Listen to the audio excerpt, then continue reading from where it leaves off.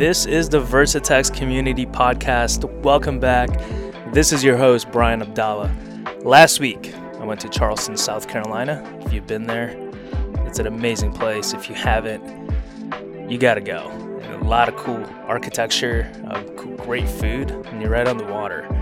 I got a chance to get on Kiawah Island and look at some projects using Versatex and our products, different types of applications.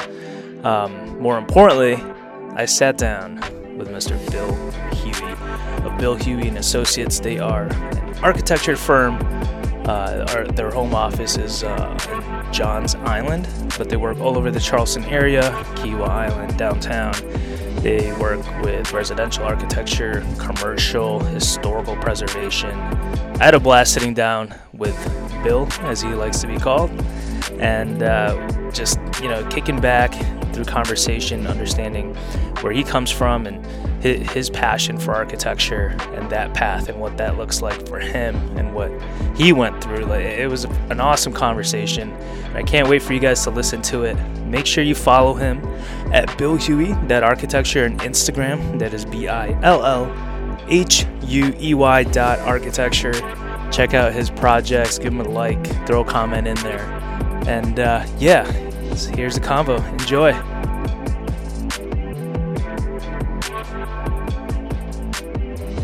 This is the Versatex Community Podcast. We are here in Charleston, South Carolina, with one and only Bill Huey.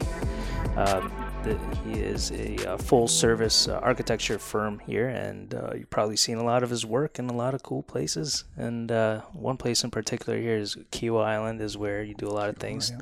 You've done historical projects in Charleston as well. Yes, we have. Welcome. Thank you, Brian. This is great. Yeah, this is awesome. Thank you. We also have Rich Maurer with us. Good to see you, Bill. Yeah, you as well. Always good to spend time with you. Yeah, you as well. Thank you. Yeah, so Rich Maurer is with Versatex. He's a regional sales manager. So, Bill, can I call you Bill? You can call me Bill. That's what everybody else Mr. does. Huey. I call him the world's most interesting architect. No, look at this guy. No. Just call me Bill. So, thank you. So, Bill, why don't you introduce yourself for some of the viewers, and for me too? I'm interested, kind of the territory here, and the type of work that your firm does. Well, I got here to Charleston actually I moved here in 1987. I went to Clemson University in the 80s. I met a young lady there. She was from here. And when it came time to figure out where to settle down, there's an old saying that Charleston girls don't leave Charleston, and that is true. So here I am. But also being interested in architecture, it's the place to be, really, for me. So the good thing for me about working in Charleston is there's so many good opportunities here to do so many different kinds of things. We have obviously the historic district that Charleston is known for, and we do plenty of projects down there, preservation projects. But we also have a pretty thriving new home market here. Some of it is resort related. For example, Kiawah Island is one of our big markets. And we're able to do very high-end custom residential homes out there. And over the years, it's happened that I've sort of settled into more of the residential architect mode. Although I have done commercial projects. I've done a hotel from the ground up. But I've gravitated toward what I liked, which is residential architecture. So that's primarily what our focus is right now. That's awesome. Thanks for sharing that, by the way. And so, what I want to, I sent you the list of questions I wanted you to think about, and I really want to dive a little deeper into your mindset and how you kind of came about this. Mm-hmm. So we're gonna go way back. Okay. All right. Here we go. If I can remember it. Okay. So we'll talk about like when you were a kid, what your interests were, mm-hmm. and then we'll kind of go through the different phases. Okay. So I always wonder, okay, architecture, the type of work that you do is awesome. Like I see your Instagram pictures, like beautiful homes. How do you get there? Like, what were your interests growing up as a kid? Like, let's just say grade school to like middle school. What did you play around with? Yeah, so the thing I did the most was draw. Kind of an analogy for me was a lot of my friends, of course I like going out and playing football and basketball and everything, but I was more the artsy kid, less the jock. I wasn't I can play, but I'm not that good at it, at any sport. But my father, I would ask him, instead of buying me, like basketball and all those kinds of things, he would bring home reams of paper for me to draw on. That was like one of the best presents he could bring me. And so he'd literally bring home reams of paper, and I would just sit there and draw on those. Sometimes I'd work on a drawing for maybe 3 or 4 days straight. For a young kid, that's a little intense for the concentration. The same drawing for 3 days. So I really loved drawing, and kind of got to be known in school as, the kid who was a little bit of the artist. So, whenever there was a project and it needed a little art, everybody tried to vie in to get me on their team. You're the guy. Yeah, it was kind of fun. And then I also love to build. Either, of course, you're a kid, you start with blocks and things and have the Legos and all those kinds of things. But I'd go outside a lot, spend a lot of time outside when I was a kid. And we built just things with sticks, just build structures and all that. It was a lot of fun spatially. I really enjoyed that. And I remember, my mother, I don't really remember it, but my mother always told me back when I started in kindergarten, when I was a little kid, about 4 or 5 years old, one of the first assignments the teacher gave us was to draw our house. And so I drew a house. Of course, it was a 4 or 5 year old, so it had the chimney sort of angled on the roof to the side with the swirly smoke coming out. But I had over to the side, I had a little, the teacher didn't know what it was. She asked, but there were these 2 little things sticking up over what appeared to be like a fence.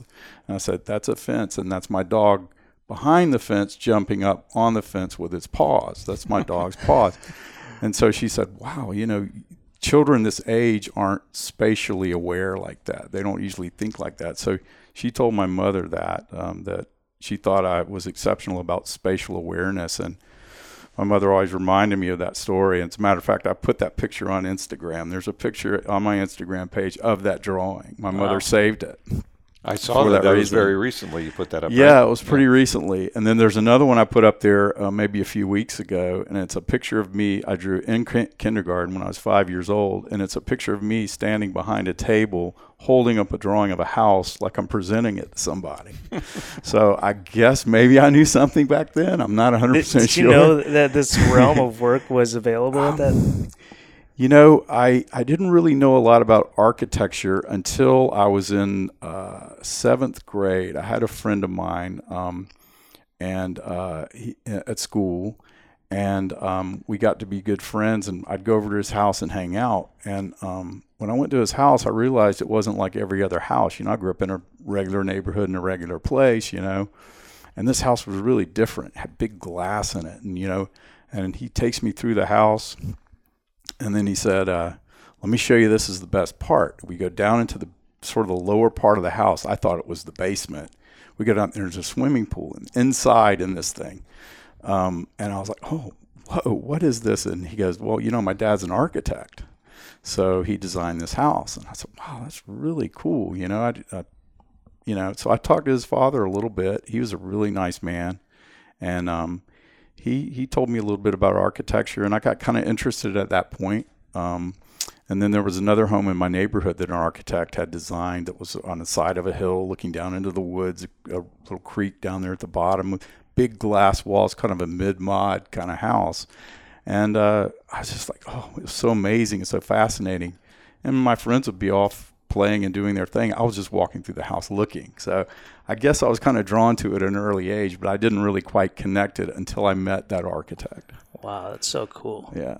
I want to know if this talent you identified early on, and did you cultivate it and develop it into the point where when you were a junior, the other kids wanted like fake IDs and you were designing those?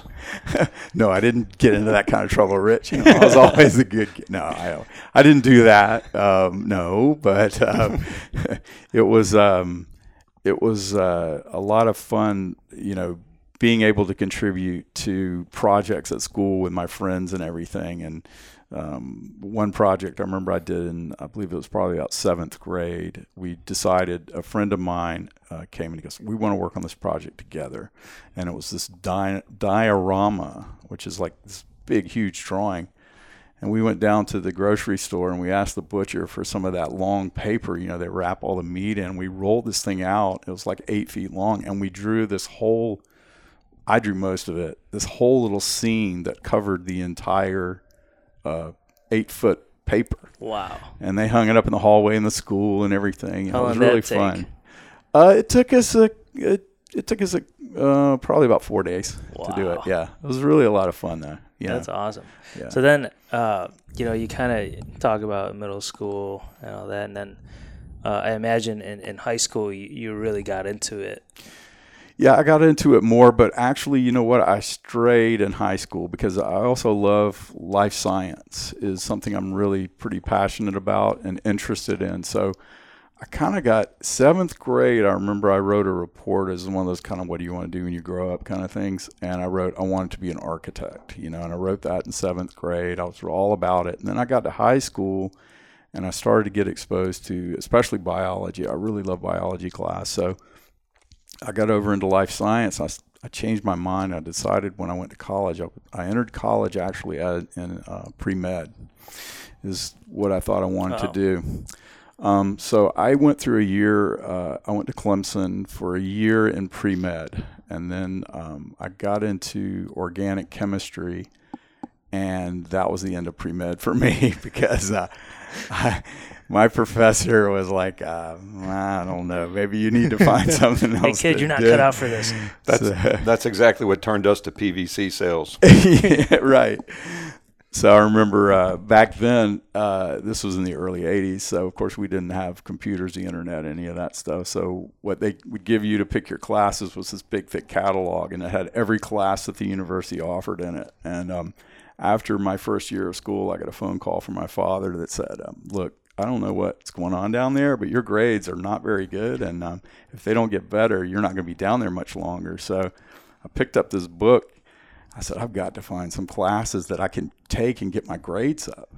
And I found this class listed as graphic art. And I said, oh, well, I can do that. I can pick up a quick A, get my GPA up. So I went down to and it was at the College of Architecture.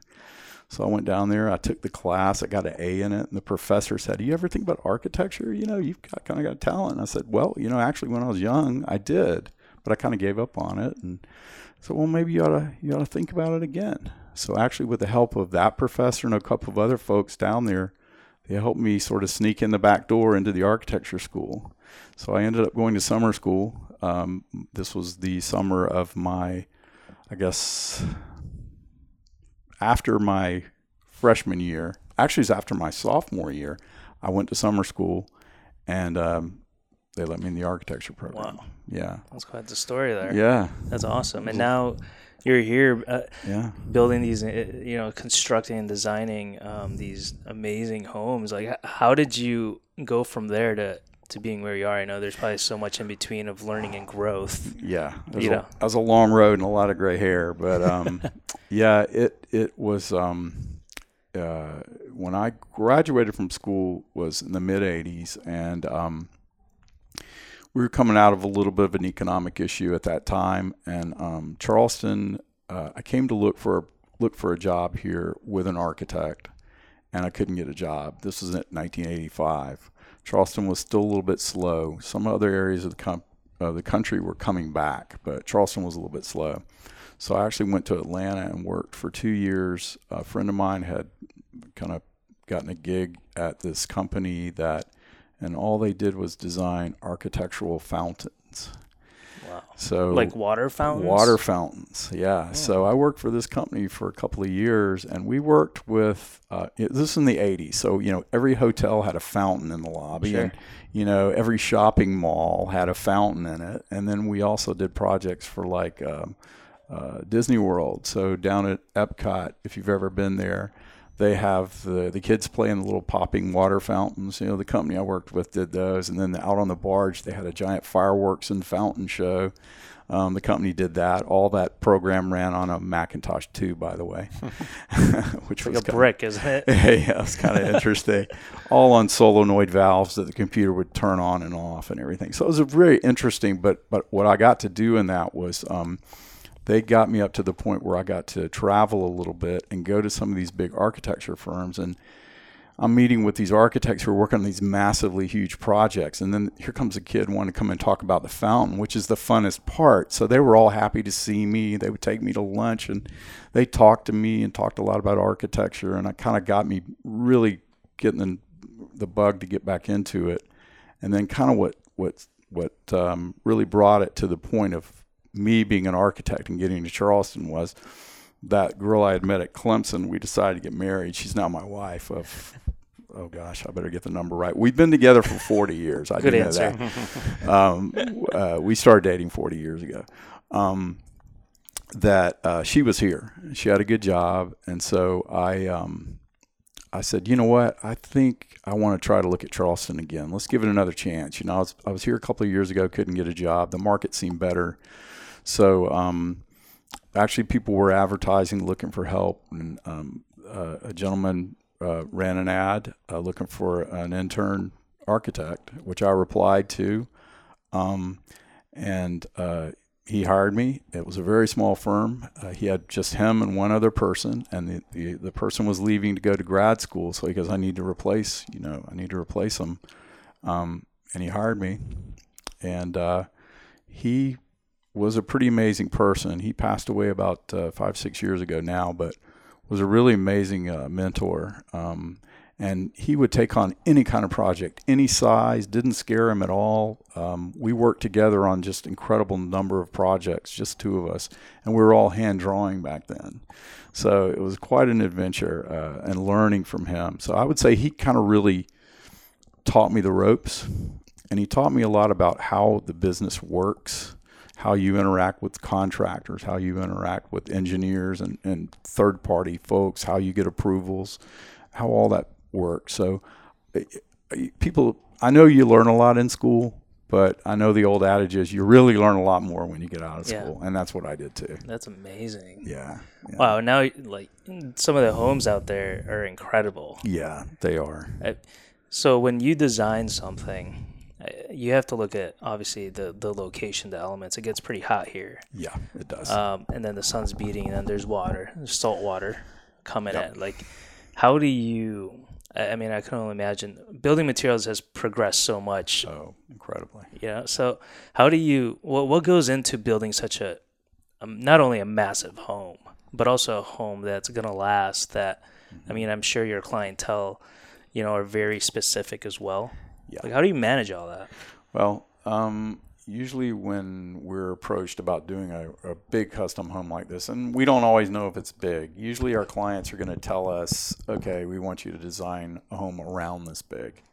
And I always try to draw them bigger, and they always try to make them smaller. But anyway, we sort of look at the setting of the house, the area where the house is being built, and we ask them for any reference photos they have of the style that they're looking for. We get their program, we call it. We sort of write down what they're looking for as a number of bedrooms, bathrooms, counts like that.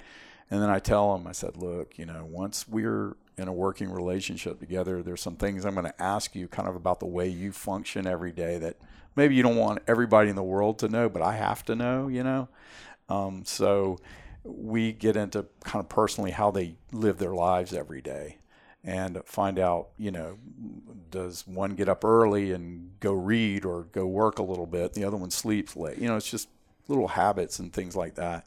So we delve deep into that kind of stuff.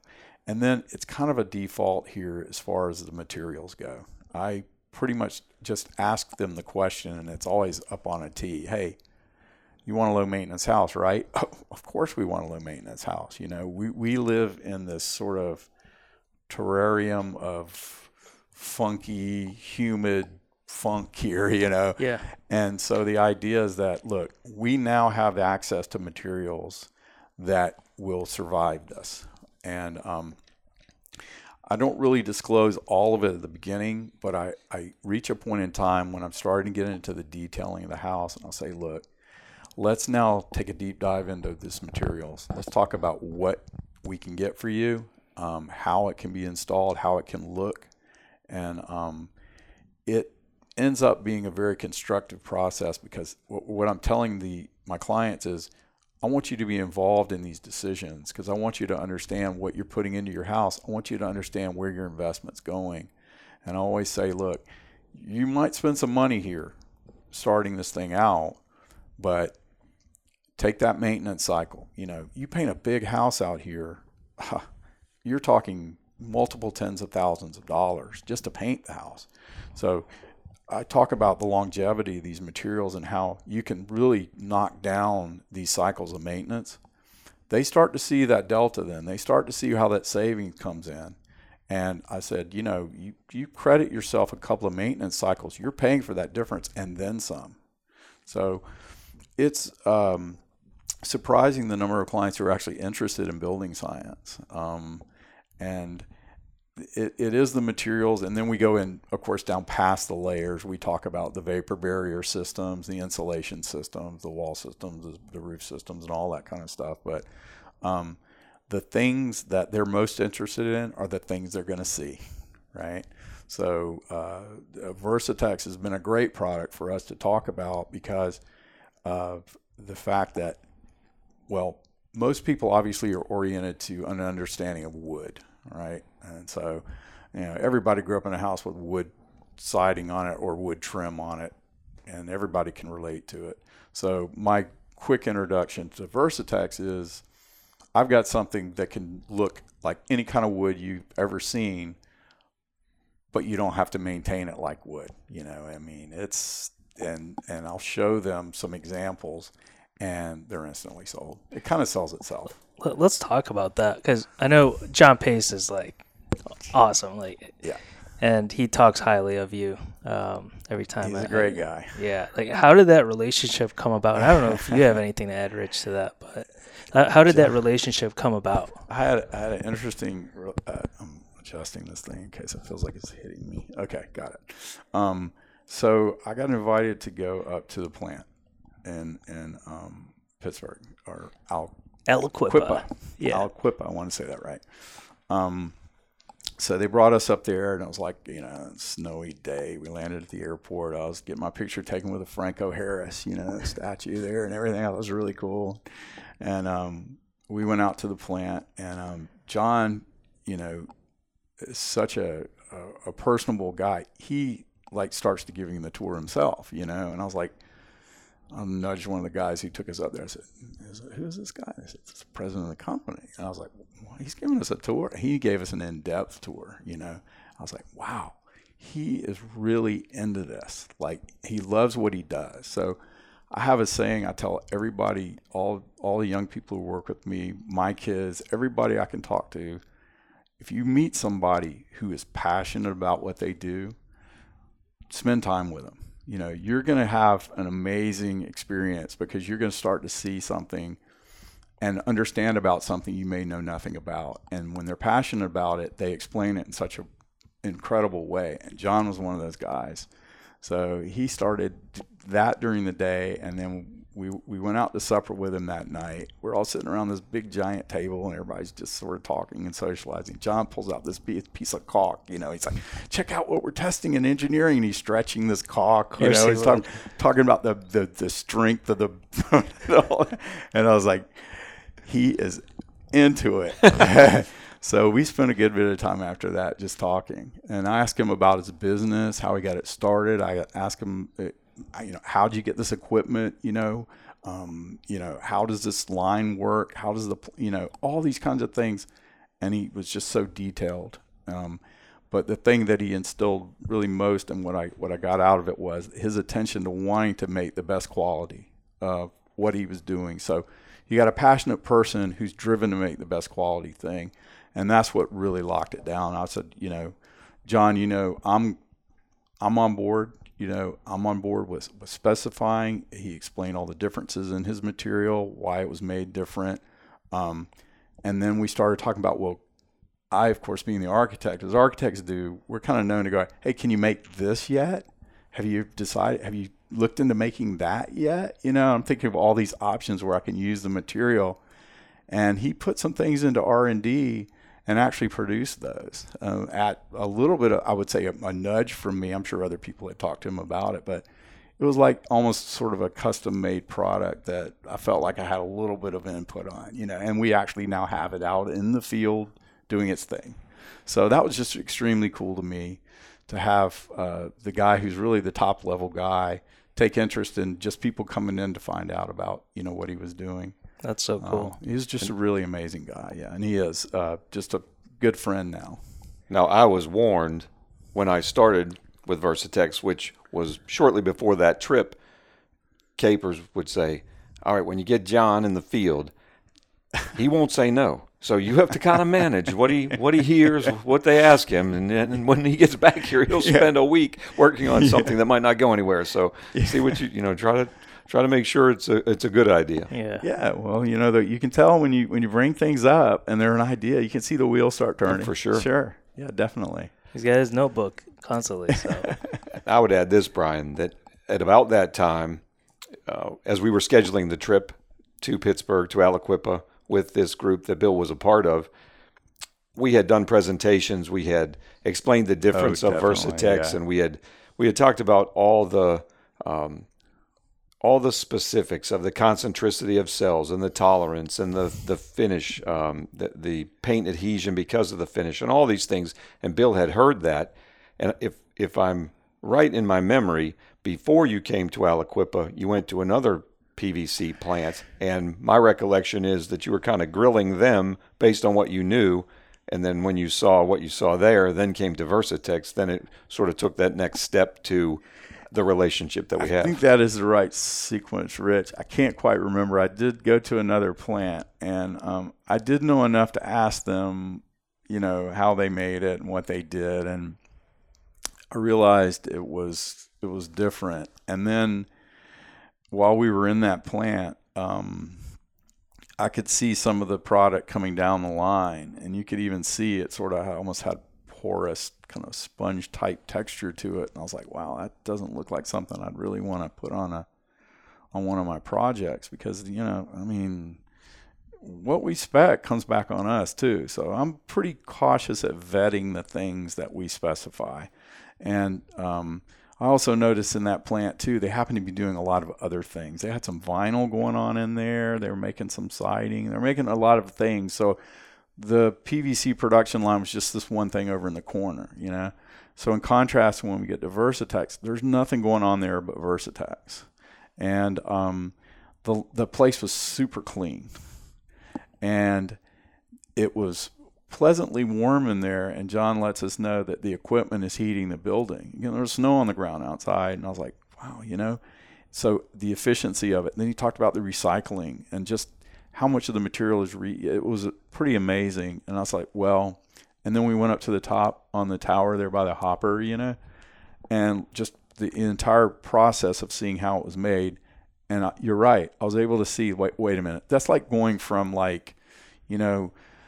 if you had some greasy garage in the back of a gas station putting a car together to going to a Mercedes plant. That was almost the contrast to me. I was into something that was efficient. Everything was managed. It was computerized and all that stuff. I'm not saying the guys were that bad, but it was almost felt like that kind of contrast to me. So I realized that not all PVC is the same.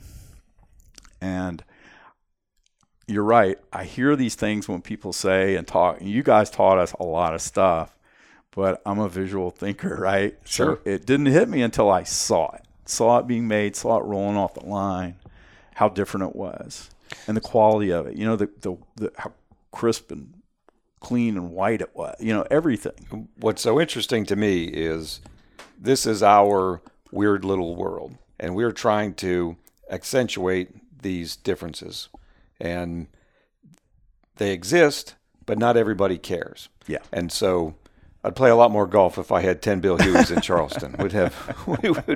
We'd be farther ahead than we are. But we do appreciate it, and I think you know that over all the years. And it's really cool when you work for the Mercedes of the industry, mm-hmm. and you work so hard to develop a market and to sell the story. And so when it's received and it's understood and it's put into action, like some of the projects that we saw today, Brian, it's exciting. It makes it much more fun. Yeah, it does. And, to me, when you reach that level of understanding about what the product is and what's going on with it, I just get the mindset of why isn't this thing almost selling itself, But it's guys like Rich that have to get out there and let even architects know, we have to know about all these different parts and pieces of houses, and of which Versatex is one part. And actually, you could say in the grand scheme, a smaller part. Absolutely. But a really important part. And when I see it being made and I can tell the quality that's done, I've got John telling me that they've written very specific manuals of installation, the problems. He's telling the pros and the cons of PVC material as well, the issues of the thermal movement and all those types of things, the install methods and all those types of things. So it just let me know that they had gone deeper into not just producing a good product, a very good product, but also how to get that installed and have it looking the way it's supposed to. Is that the process that you kind of go with most of the building materials that you spec? Because that's a lot of materials you're talking about here. Yeah, and the primary ones we focus on are usually having to do with the integrity of the envelope of the house. Sure. So yeah, we actually do vet our materials pretty hard. And granted, our introduction to the materials would be somebody coming in and telling us about their materials. So you might say, okay, well, there's a sales angle to that, right? But I'll ask just a few pointed questions usually and get straight to the technical. And we vet especially envelope materials really hard. Yeah. And now the other resource I use, I have some builders that I really rely on as being good sources because they're intangibles that architects would never understand. It might be things happening in the field. It is that installation process. Like I wouldn't know everything about that. Or it might be cost issues, availability issues, all those things that I, sitting in an office here, wouldn't know. So I talk to builders about things like that too, because when I present something to a client, I don't want to present something that's, you can't get it, or it's just inordinately expensive, or just there's something going on with it that I wouldn't know about being in this office. So I rely on a few very good builders that I know for also helping me vet information. Yeah, definitely. And the communication, and then on a project that is so huge and so many moving parts. We were at a project today, and in most cases, there's so much going on. Yeah. It's like the communication. Like, there's crazy. You're probably on your phone, things popping up, different projects you're trying to start, continue, and finish. Yeah. That's incredible, especially these days. Yeah. Yeah. So we'll wrap it out here, and I really want to end on Bill Huey Associates as an architect team. Like, as far as like your projects and what I've seen, is there like a specific design that you like to leave your mark on in your homes? Is there like the special sauce that you're like, hey, I'm gonna add this piece, or is it just, hey, I really just want to take care of our clients and make sure they have what they really want? Yeah, primarily it is client driven. So a lot of people ask me, hey man, what's your style? Well, my style is what my clients want. And actually we love the variety. Another reason good to be in Charleston, right? So I can deal with, I've worked on a home, pre-revolutionary home, and then to be able to turn around, come back to the office and work on a brand new house, out on Kiowa, for example. So I made most of my living I'm still making my living, but I made most of my mark during the 90s period. That was sort of the neo-traditional movement. So I've kind of been branded as kind of a traditionally themed architect, which is maybe a little more heavier on trim, accents, details like that, which don't really scare me. And I'm okay going out doing that, but we are getting into more modern mode. I have younger people who work with me, and they're not interested in doing the same old tired stuff I've been doing. So we're trying to get more modern. We're doing things with bigger glass, bigger things like that, and I'm loving that too. Yeah. So, yeah. So I guess also, like, what do you love about Charleston? Like, what is it about this place? Yeah, you know, there's a little bit of romance in your life here. You know? Yeah. But what is it when you're talking about your line of work? Well, it's just an opportunity to be exposed to so many different things, you know. And I do love the historic aspect of what's going on. I'm a sitting member of the Board of Architectural Review for the city of Charleston right now. So, and it's our charge for, you know, everyone who's presenting projects in the city to come and get a review, you know, make sure everything is looking good. It's a fun job, but that's a big draw. You know, Charleston is one of those cities you study in school, the buildings you study in school, and then when you're able to understand a style of architecture and physically go and actually work on a building of that style. And the really cool part of it is when you're working on it and you're able to get in there and see how they built it back then, you know. And everybody says, well, we build so much better now. Well, we do build better now, but I'm standing a building that's 200 years old. So it's kind of done its duty too. You know, give it a little credit. So it's kind of that. And I've actually taken some of those old details and old things and actually been able to meld those into some modern projects, which is kind of cool too. That's very cool. Yeah. So I would say what I do is I do have a little bit of some detailing that I do that now my clients have picked up on it. They call it, you know, so it's Bill Huey detail here or there, you know, little things like that.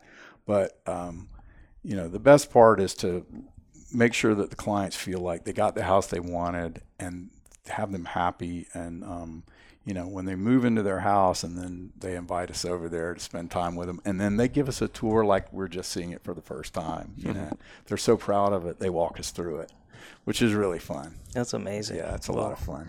Do you have anything, Rich? Nope. I just appreciate what you're doing for us and appreciate you as a person. Yeah, thank you. Yeah, this has been a great conversation, and I hope, you know, people listening in can hear this. And, you know, I'm always trying to reach out to all sorts of people interested in different passion, and architecture is a huge part of this industry, you know, and hopefully that inspires someone to kind of hit you up too, that right?